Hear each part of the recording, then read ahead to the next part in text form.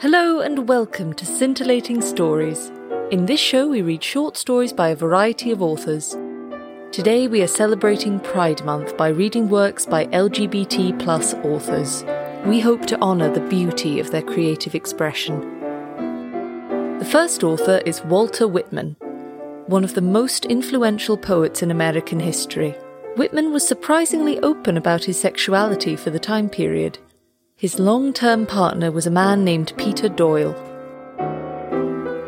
Eris, a Spirit Record by Walter Whitman. Who says that there are not angels or invisible spirits watching around us? The teeming regions of the air swarm with bodiless ghosts, bodiless to human sight because of their exceeding and too dazzling beauty. And there is one, childlike with helpless and unsteady movements, but a countenance of immortal bloom whose long lashed eyes droop downwards. The name of the shape is Di. When he comes near, the angels are silent and gaze upon him with pity and affection, and the fair eyes of the shape roll but fix upon no object, while his lips move, but a plaintive tone only is heard.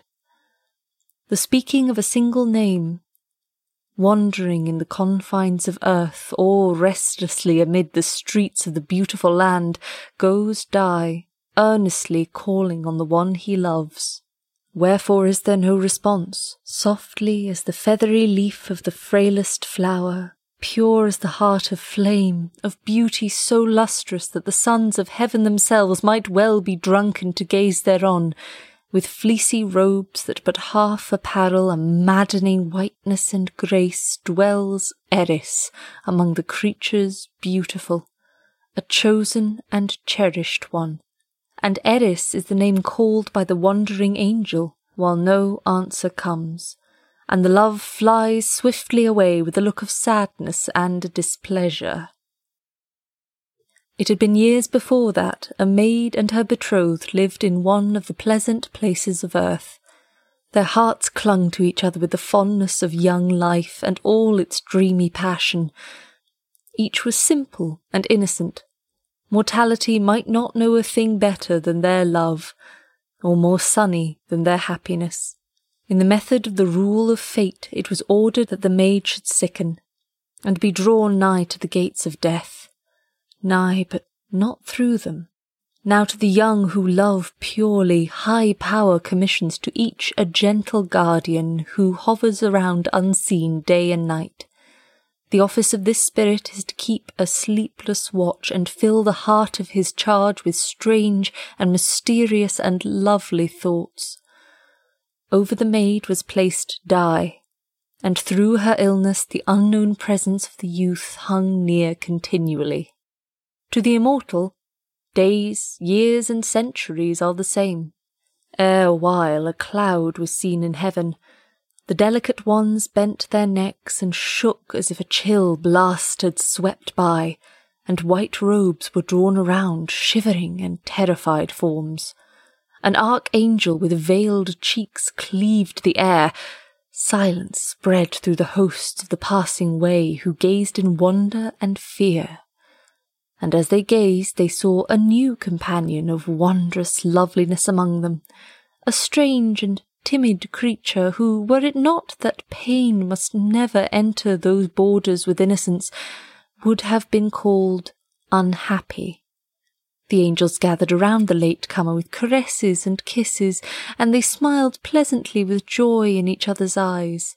Then the archangel's voice was heard, and they who heard it knew that one still mightier spake his will therein.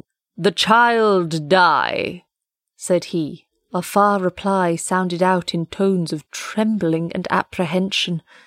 "I am here." And the youth came forth from the distant confines, whither he had been in solitude. The placid look of peace no more illuminated his brow with silver light, and his unearthly beauty was as a choice statue enveloped in mist and smoke.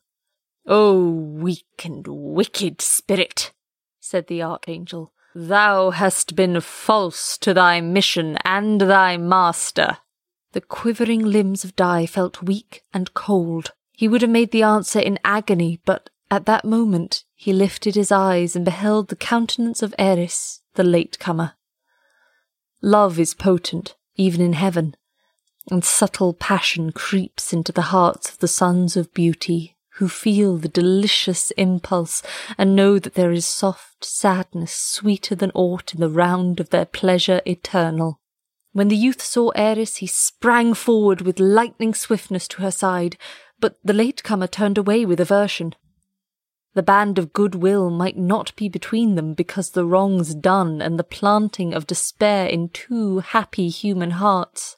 At the same moment, the myriads of interlinked spirits that range step by step from the throne of the uppermost, as the power of that light and presence which is unbearable even to the deathless, must be tempered for the sight of any created thing, however lofty, were conscious of emotion in the mind of God. Quicker than electric thought, the command was accomplished. The disobedient angel felt himself enveloped in a sudden cloud impenetrably dark. The face of Eris gladdened and maddened him no more. He turned himself to and fro and stretched out his arms, but though he knew the nearness of his companions, the light of heaven and the eyes of Eris were strangely sealed to him. The youth was blind forever. So a wandering angel sweeps through space with restless and unsteady movements, and the sound heard from his lips is the calling of a single name. But the love flies swiftly away in sadness and heeds him not. Onward and onward speeds the angel amid scenes of ineffable splendour, though to his sight the splendour is darkness. But there is one scene that rests before him always. It is of a low, brown dwelling among the children of men, and in an inner room a couch, whereon lies a young maid whose cheeks rival the frailness and paleness of foam. Near by is a youth, and the filmy eyes of the girls are bent upon him in fondness. What dim shape hovers overhead? He is invisible to mortals, but oh, well may the blind spirit, by the token of throbs of guilty and fiery love beating through him, know that hovering form. Thus forward by such fiery love the shape dared transcend his duty. Again the youth looked upon the couch and beheld a lifeless corpse. This is the picture upon the vision of Dai. His brethren of the bands of light, as they meet him in his journeys, pause a while for pity. Yet never do the pangs of their sympathy, the only pangs known to those sinless creatures, or arms thrown softly around him, or kisses on his brow, efface the pale lineaments of the sick girl, the dead. In the portals of heaven stands Eris, oft peering into the outer distance, nor of the millions of winged messengers that hourly come and go does one enter there whose features are not earnestly scanned by the watcher. And the fond joy resides in her soul that the time is nigh at hand, for a thread yet binds the angel down to the old abode, and until the breaking of that bond, Eris keeps vigil in the portals of heaven. The limit of the watch comes soon. On earth a toil-worn man has returned from distant travel, and lays him down, weary and faint at heart, on a floor amidst the ruins of that low brown dwelling. The slight echo is heard of moans coming from the breast of one who yearns to die. Life and rosy light and the pleasant things of nature, and the voice and sight of his fellows and the glory of thought, the sun, the flowers, the glittering stars, the soft breeze have no joy for him, and the coffin and the cold earth have no horror. They are a path to the unforgotten. Thus the tale is told in heaven, how the pure love of two human beings is a sacred thing, which the immortals themselves must not dare to cross. In pity to the disobedient angel he is blind, that he may not gaze ceaselessly on one who returns his love with displeasure. And haply, dies the spirit of the destiny of those whose selfishness would seek to mar the peace of gentle hearts by their own unreturned and unhallowed passion.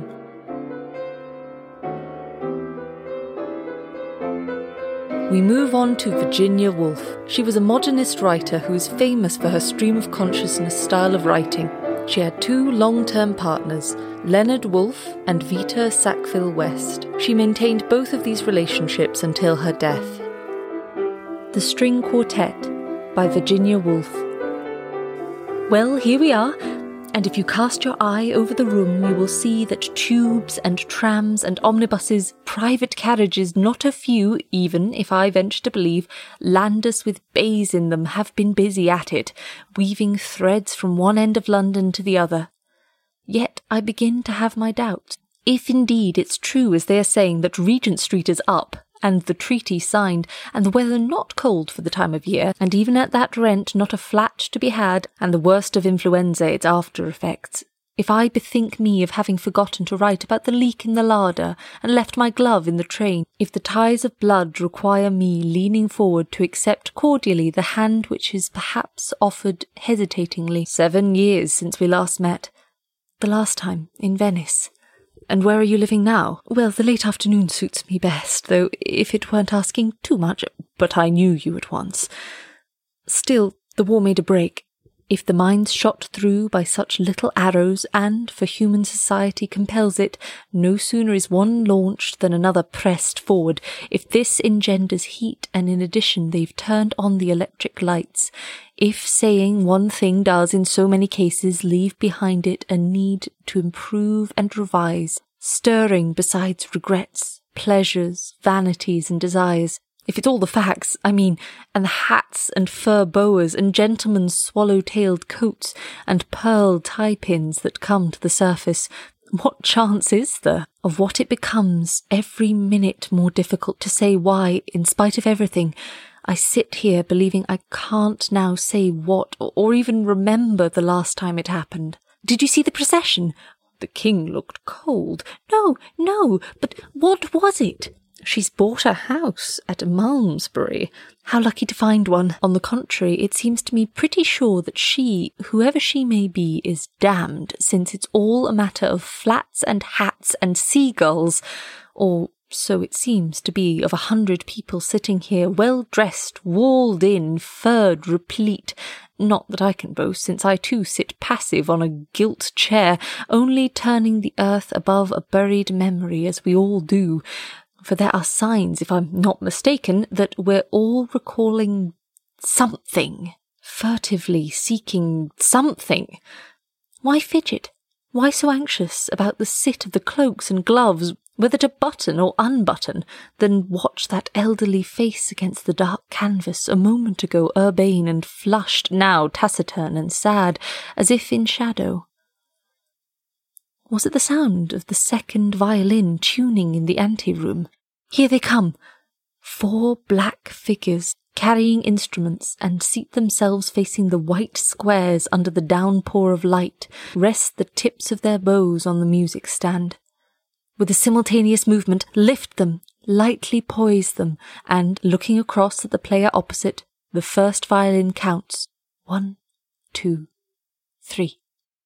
Flourish, spring, burgeon, burst, the pear tree on top of the mountain, fountain jets drop, descend, but the waters of the Rhone flow swift and deep, race under the arches, and sweep the trailing water leaves, washing shadows out of the silver fish, the spotted fish rushing down by the swift waters, now swept into an eddy where, it's difficult this, conglomeration of fish all in a pool, leaping, splashing, scraping, sharp fins, and such a boil of current that the yellow pebbles are churned round and round, round and round, free now, rushing downwards, or even somehow ascending in exquisite spirals into the air, curled like thin shavings from under a plane, up and up.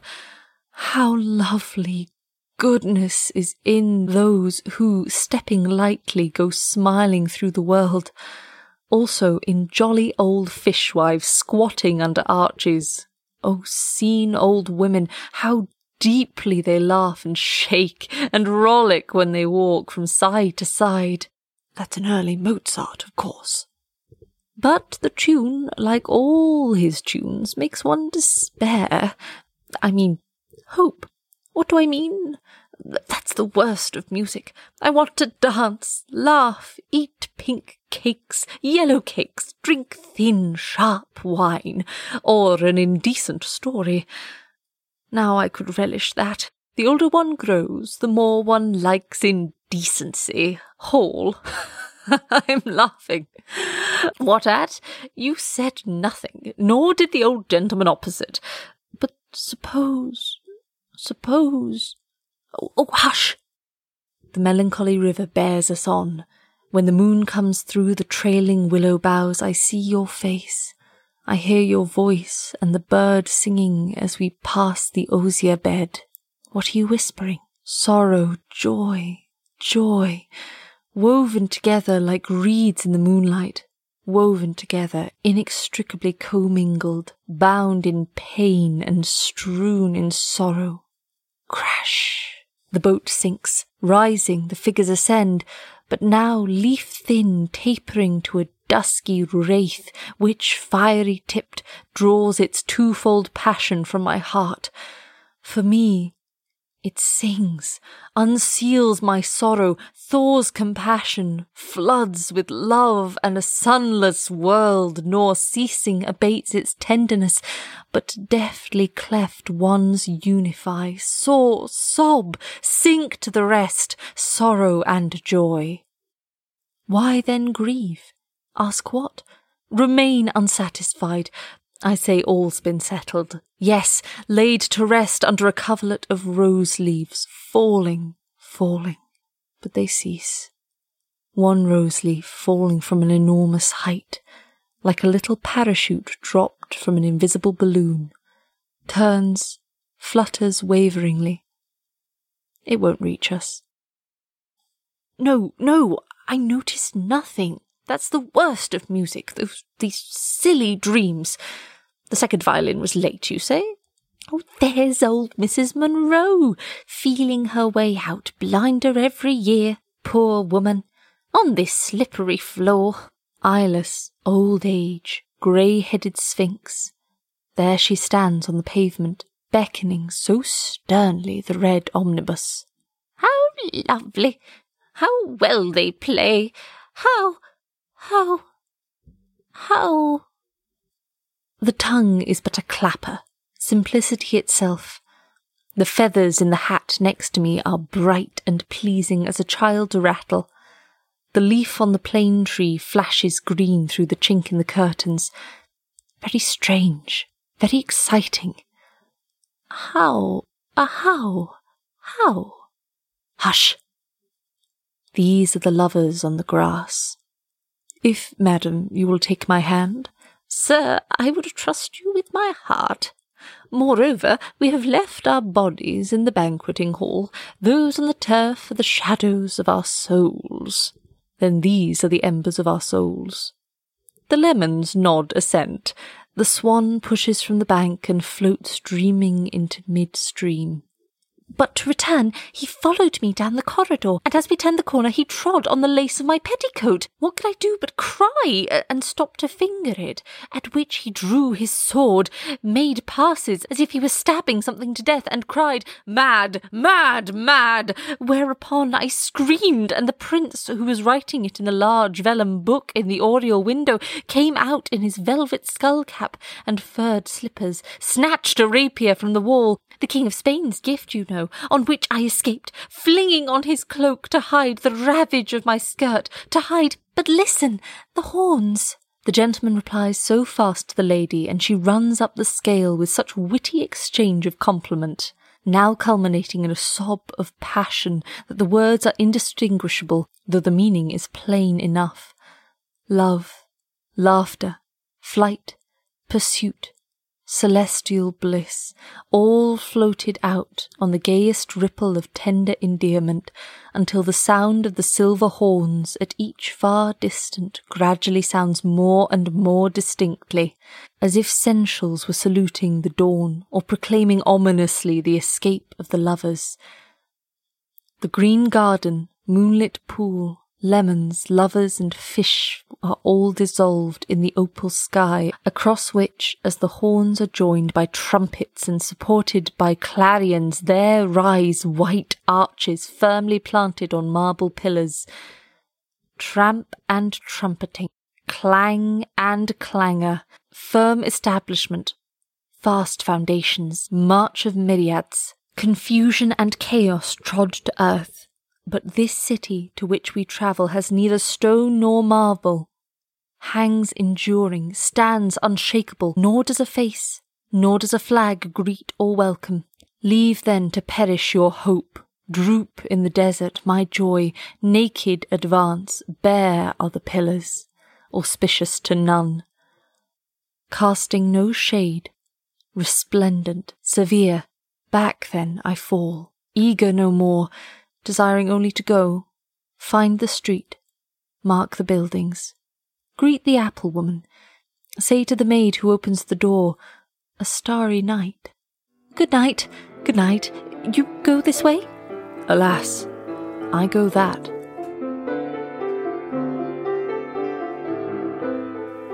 Most people are familiar with Oscar Wilde.